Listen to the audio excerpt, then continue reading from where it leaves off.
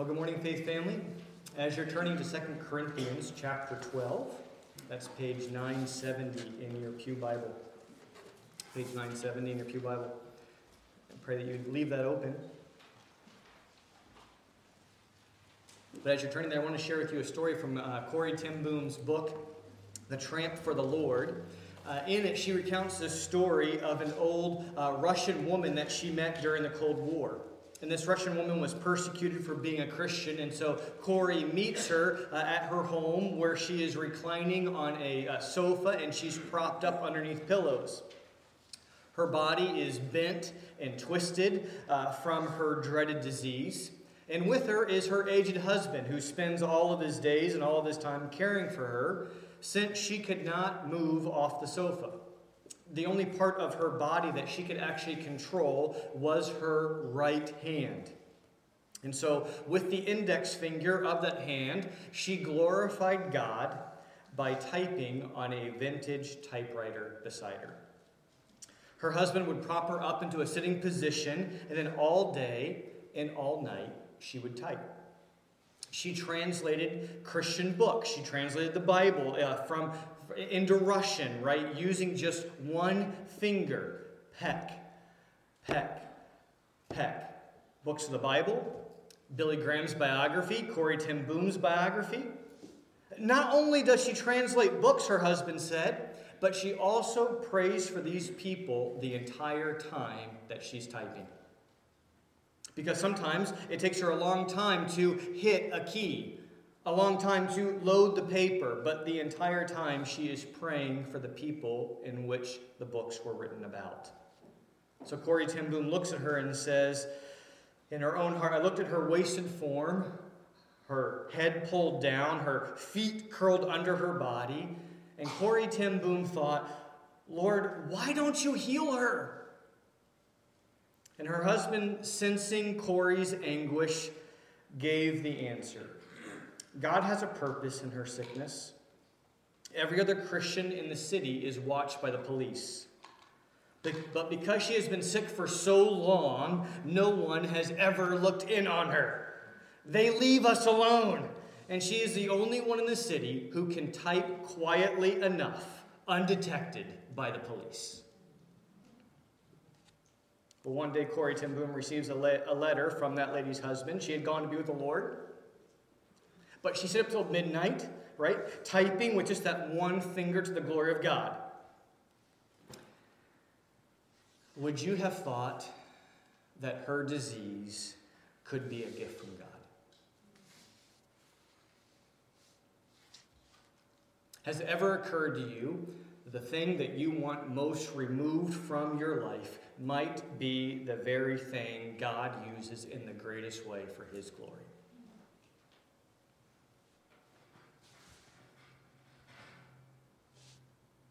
Certainly the case of the Apostle Paul. And what we heard from Aaron is this. Sermon in a nutshell. Every believer should glory in their weakness far more than their strength. Every believer should glory in their weakness far more than their strength. It is in our weakness that Christ is most clearly revealed. 2 Corinthians chapter 12, verse 9, we get the reason. But he said to me, my grace is sufficient for you, for my power is made perfect. Grace and power go together. Grace sufficient, power made perfect in weakness. And so Paul says, therefore, in light of that, the therefore matters, right? I will boast all the more gladly of my weakness, the power of Christ may rest upon me.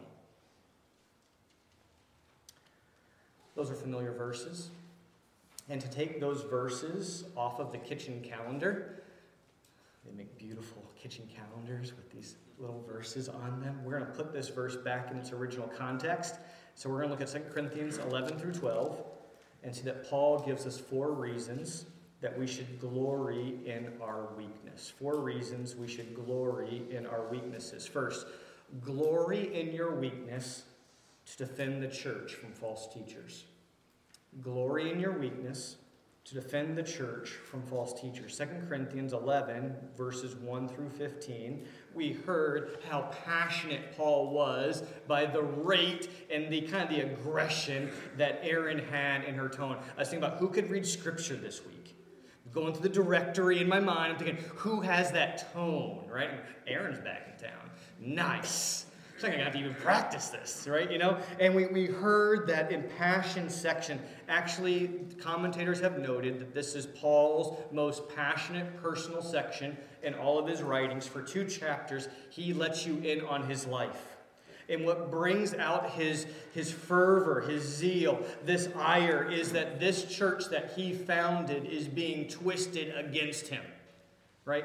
Paul feels this jealousy for them.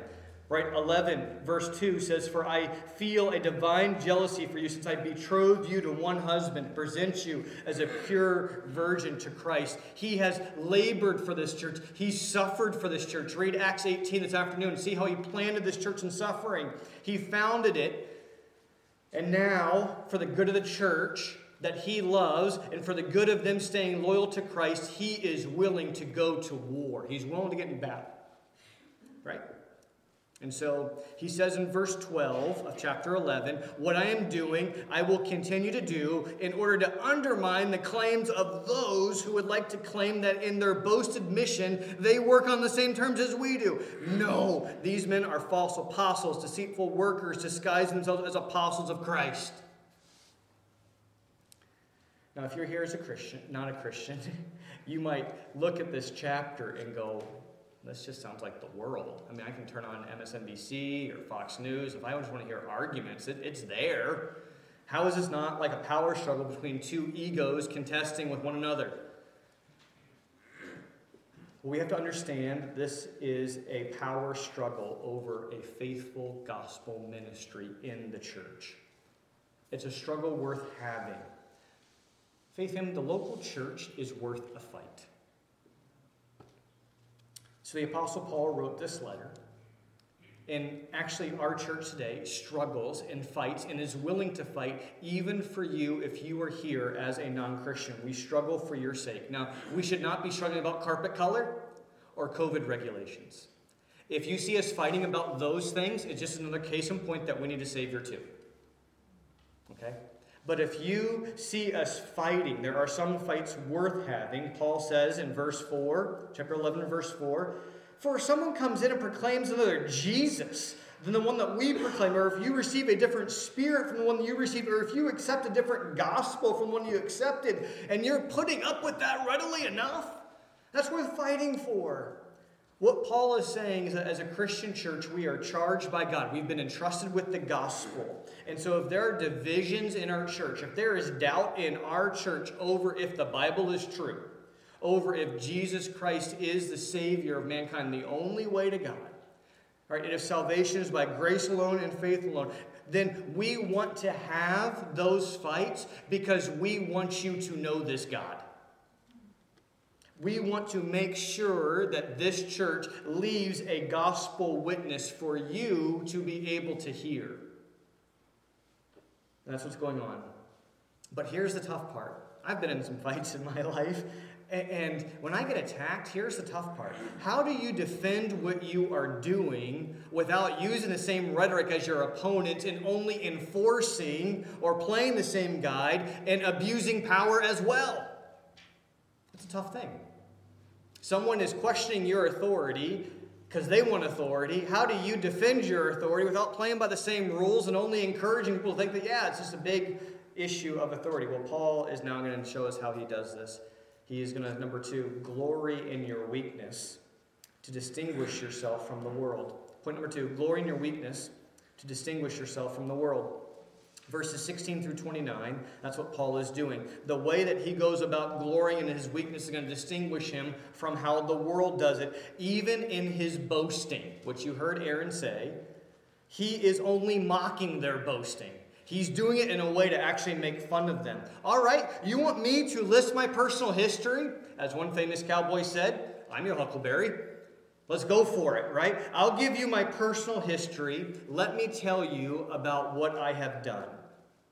And then he goes on to list everything that would actually be a shame to the super apostles. You want to go toe-to-toe? Great. But now I'm going to argue in a way that only would be things that you would be embarrassed about. Think about it this way, Faith Family. Who in their resume would prominently list all the jail time they've done? 3 times! Been there. Right? That's what Paul says in verse 23, right? 11:23. Are they servants of Christ? I'm a better one. I'm talking like a madman with far greater labors, far more imprisonments. Right? I've been beaten countless times, left for dead. It becomes part of what he glories in. Go down now to verse 30, 31. Paul says, the God, the Father of our Lord Jesus Christ, he who is blessed forever, knows that I'm not lying. At Damascus, the governor under King Aretas was guarding the city of Damascus in order to seize me. But I was let down in a basket through a window in the wall and escaped his hands. During this time, it was a badge of honor to be the first soldier to be let down in a basket over the wall to invade a city and to plunder it. That was like, yeah, I got to go first. I got to kick the door down. That was me. Paul says that's not me. I'm going to glory in that I actually had to get let down out of a basket out of the city. I didn't kick any doors down. I had to run. I had to flee.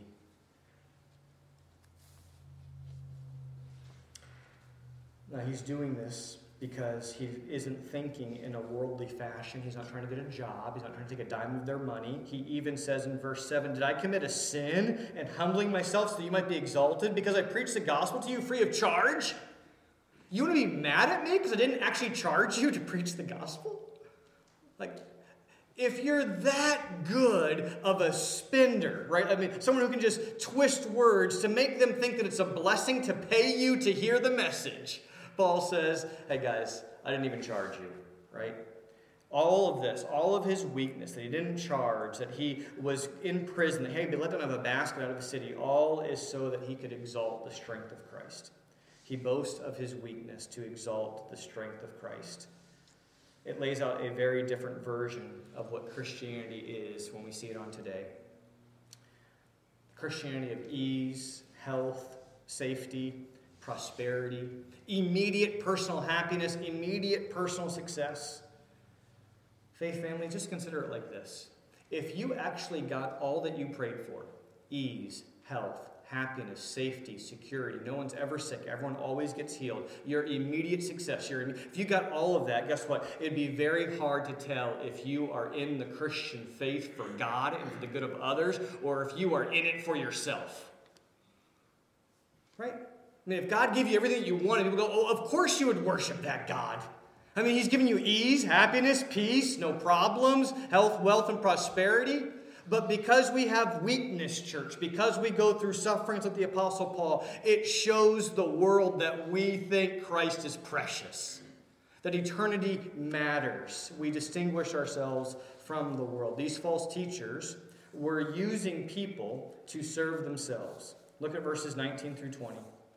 These false teachers were using people to serve themselves. Chapter 11, verse 19. For you gladly bear with fools, being wise yourselves. Sarcasm.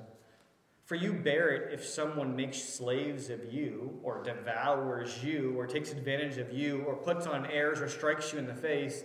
To my shame, I must say, I was too weak to do that.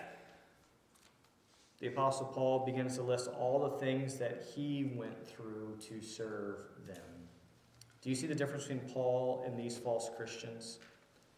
It's a difference that shouldn't just be for Paul and for pastors. It's a difference that should be for all Christians. Should other people be more important to you than you are to yourself? Should other people be more important to you than you are to yourself? Is it okay with you if sometimes God allows you to suffer for the good of others? Marriage, just think about that, right? Is it okay with you that sometimes God would let you to suffer, husbands, for the good of your spouse? Loving others is hard and inconvenient, but it's the model of Christ. 1 Peter 2:21 says that he suffered for us, leaving us an example that we should follow. And so we follow Christ. So what would it mean if we were to actually follow him and not inconvenience ourselves for the good of others? It would take away who we are really following. So Faith Family, when was the last time that you inconvenience yourself for the good of somebody else? Do you use others to serve yourself? Or do you use yourself to serve others? God made us to love others more than ourselves. And so the Apostle Paul is here showing what he went through to distinguish himself from the world, to show us how to love others more than ourselves. Third, glory in your weakness to distance yourself from your strength. Glory in your weakness to distance yourself from your strength. That's chapter 11, verse 30 through chapter 12, verse 8. Paul only boasted about his weakness. 2 Corinthians 11:30 says, if I must boast, I will boast of things that show my weakness. Okay, so he's wanting to just boast only in the stuff that's going to show his weakness. And even when he talks about a vision, that's chapter 12, 1 through 6, he's going to share with us a vision. He only does it in a way that is completely different than how his opponents were doing it. Notice his humility in verses 1 through 6. He tells us the reason in verse 1. If I must go on boasting, though there's nothing to be gained by it, I will go on to visions and revelations of the Lord. So what does he think about this boasting of a vision? Is it profitable for Paul? He says there's nothing to be gained by it. That's what he thinks about it. Nothing of real value here, okay? And then he goes on talking about it in verse 2, in the third person. I know a man in Christ.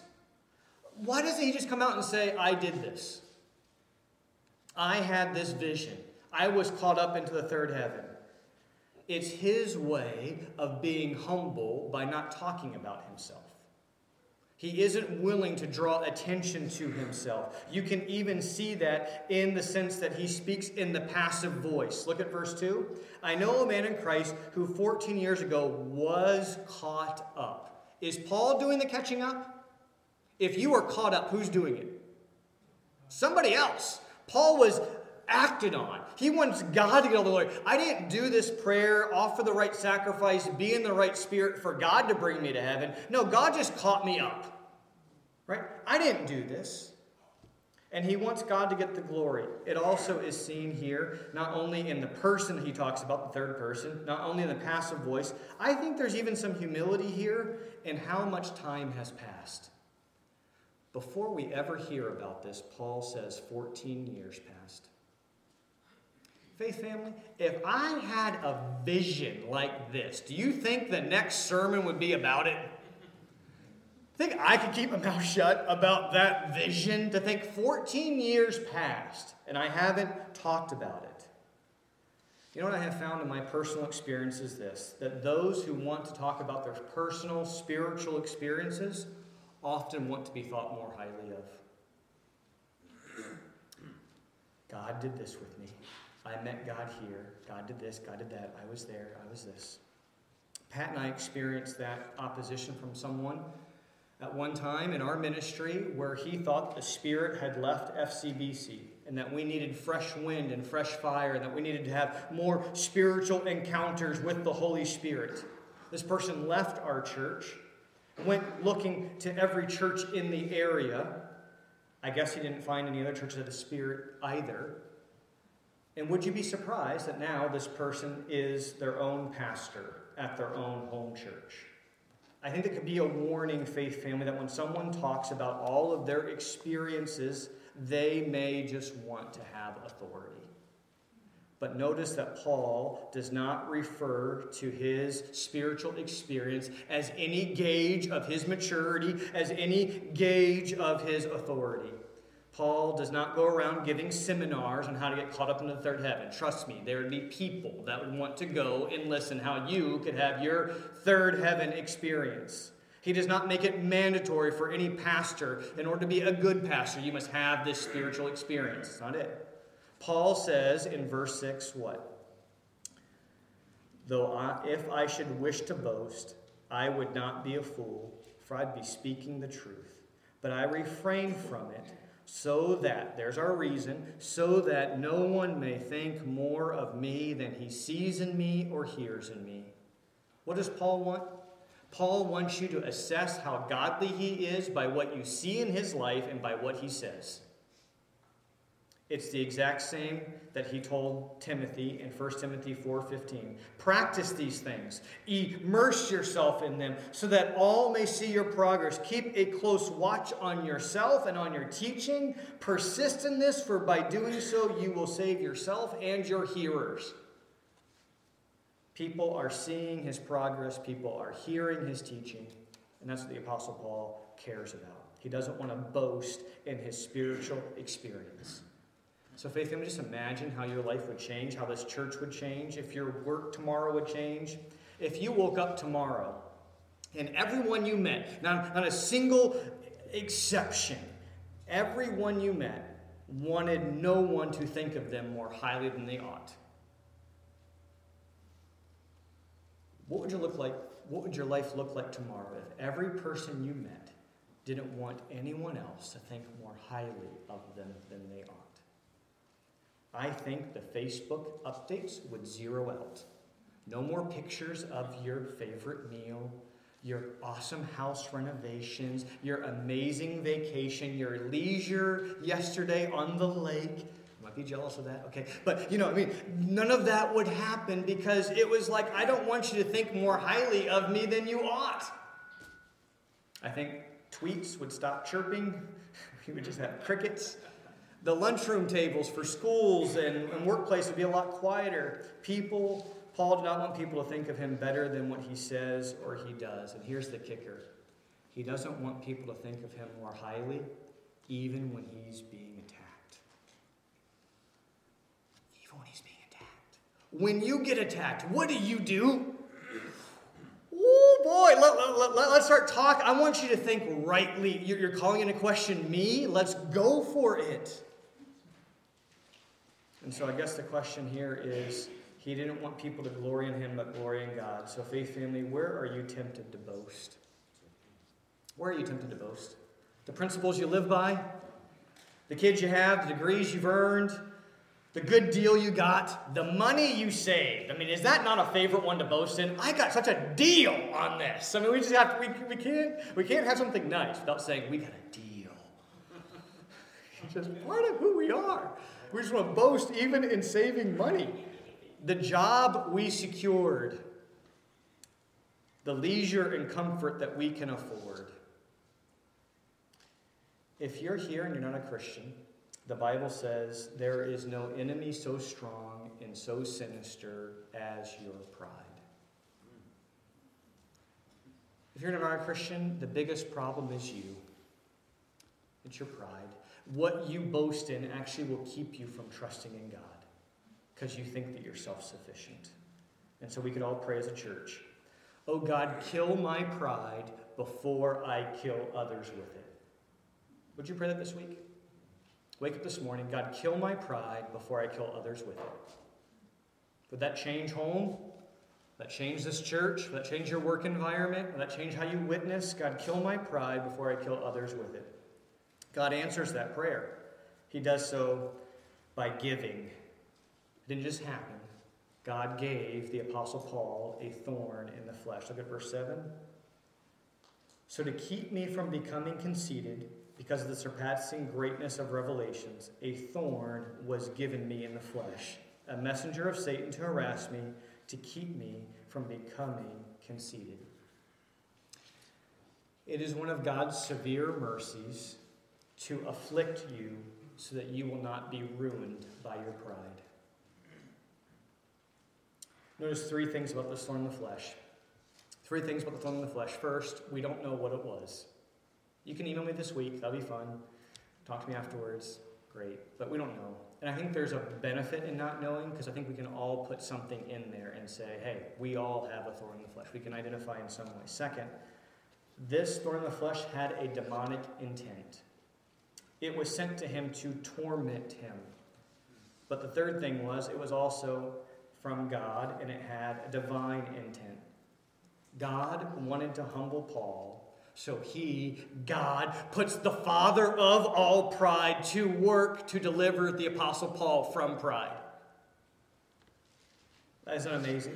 God is using Satan to defeat Satan's purpose. Satan wants to promote pride, and God is using Satan to prevent pride in Paul. Satan is God's Satan. So as you think about your thorn in the flesh, know that there can be a physical cause. Right? There's a physical suffering. Maybe a doctor could diagnose it. There can be a physical cause in your life. There can also be a demonic opposition to it, and yet there can still be, in the same verse, a good, sovereign God who stands behind it all. So those of you that are, again, struggling with human responsibility and God's sovereignty, here you have it in one verse. There's a physical ailment, a demonic intent, and a God intent, all in one verse.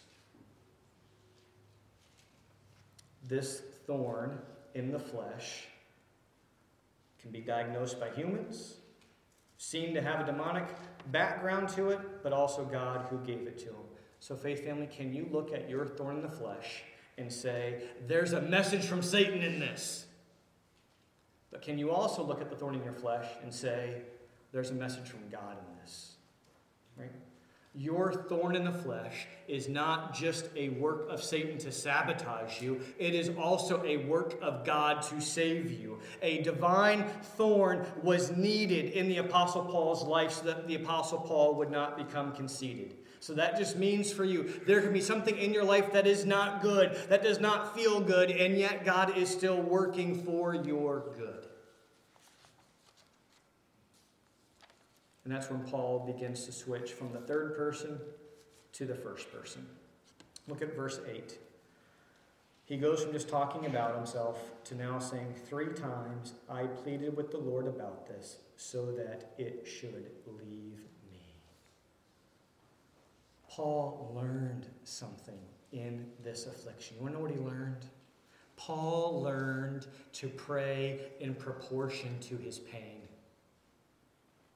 3 times I pleaded for this. Finally, Faith Family, have you ever finally prayed according to the proportion of your pain?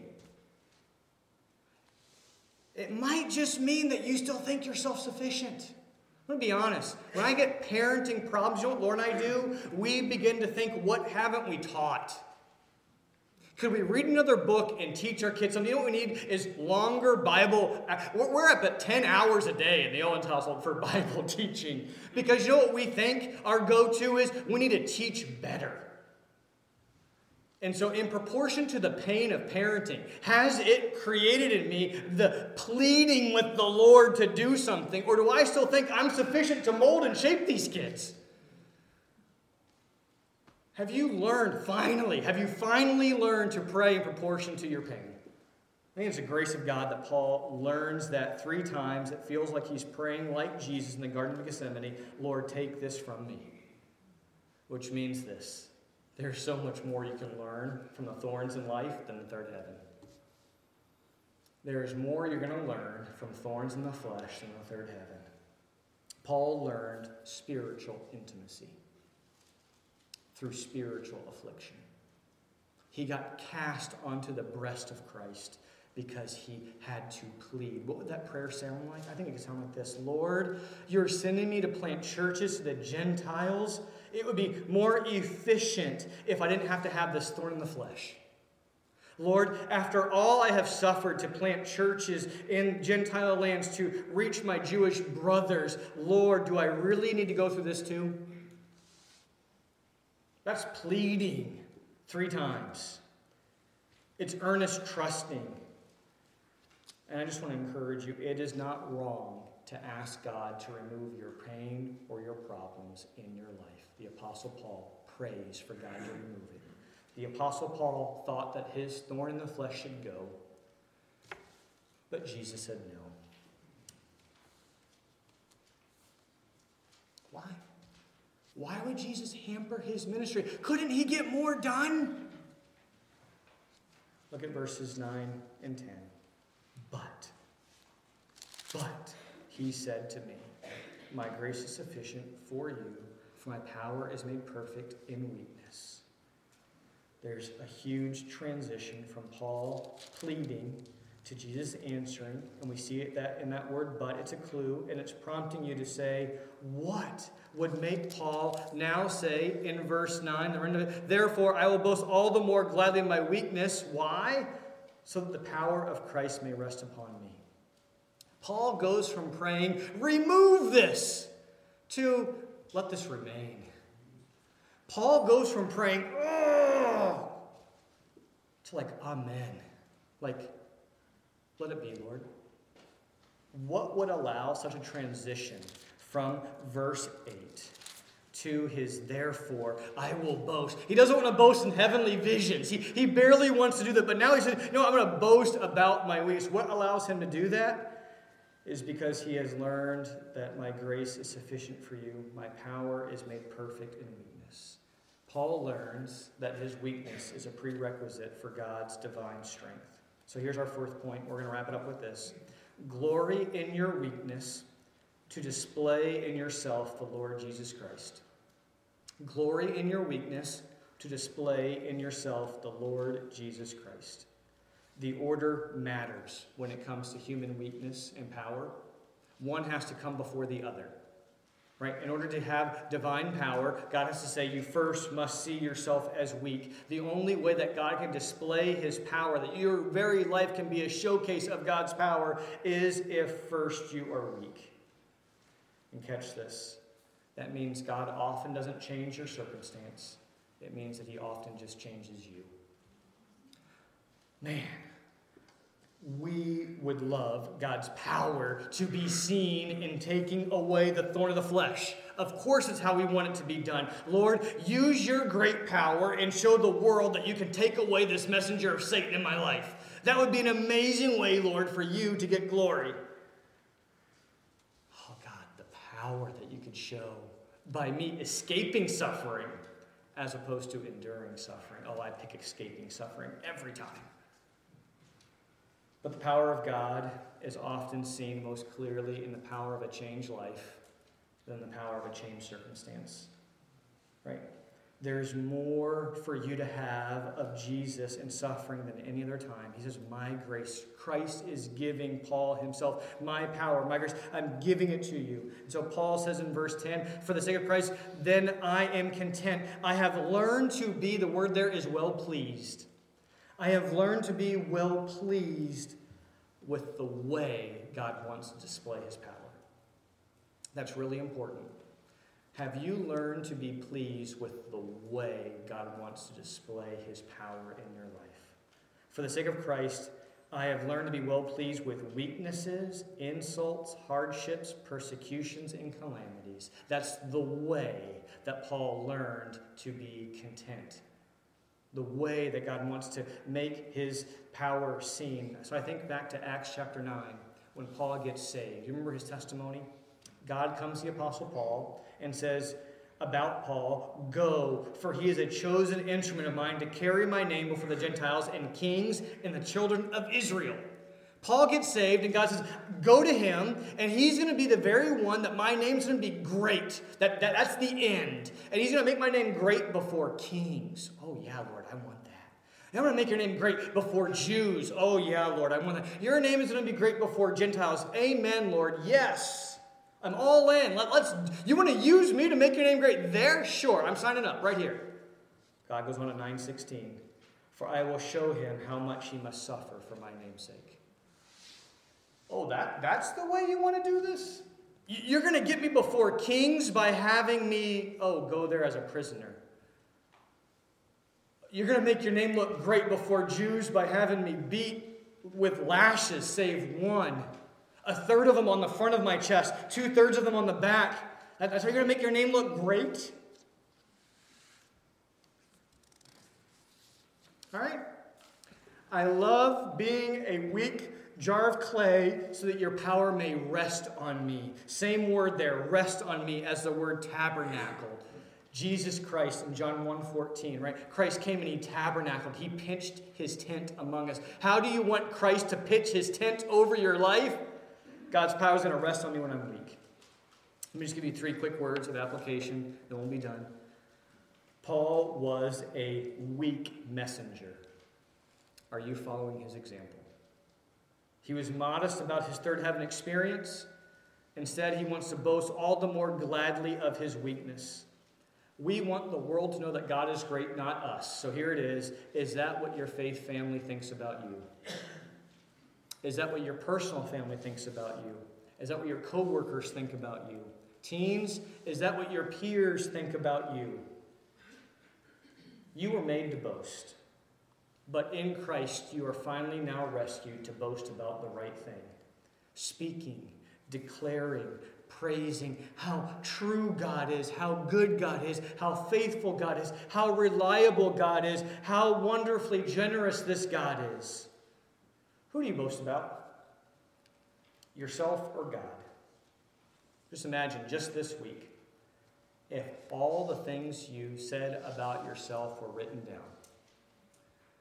All the things you thought about yourself were written down.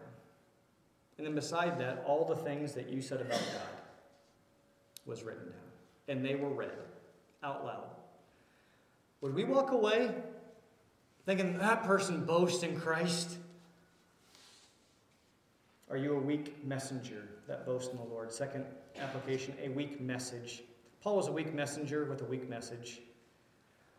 When Paul comes to preach to Corinth originally, he said, I decided to know nothing among you except Jesus Christ and him crucified. It's a weak message. The Jews consider it a stumbling block. The Greeks consider it folly. But to those who are called, both Jews and Greeks, Christ, the power of God and the wisdom of God, for the foolishness of God is wiser than men, and the weakness of God is stronger than man. Here we are, we proclaim with just words the weakest message ever, that when Christ was at his most weak on the cross, dying, he was actually the most strong, conquering sin.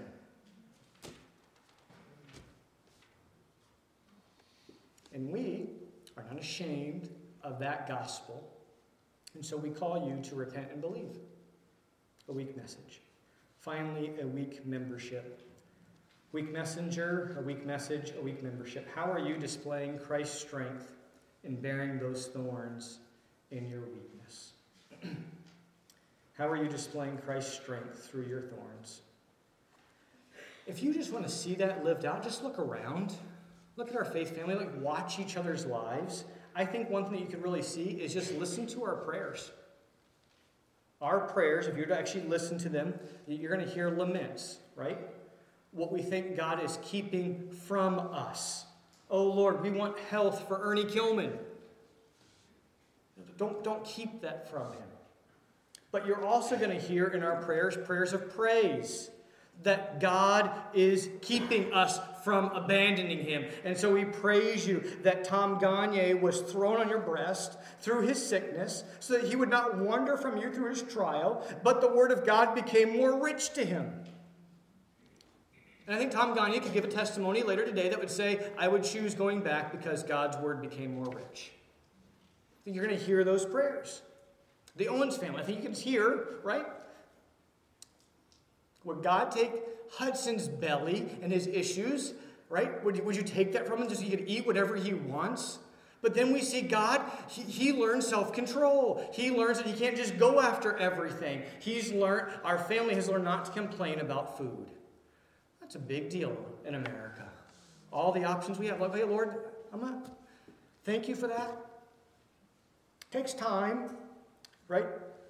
So in closing, in prayer, we spend time in prayer, longer than maybe you want, but it's to admit our weakness so that we can experience God's strength. I love Caedmon Call's song. It's old school. Anybody even know Caedmon Call anymore? Raise your hand if you're older than 40. Thank you. All right. This crowd over here, Caedmon's Call. Look it up. Google it, all right?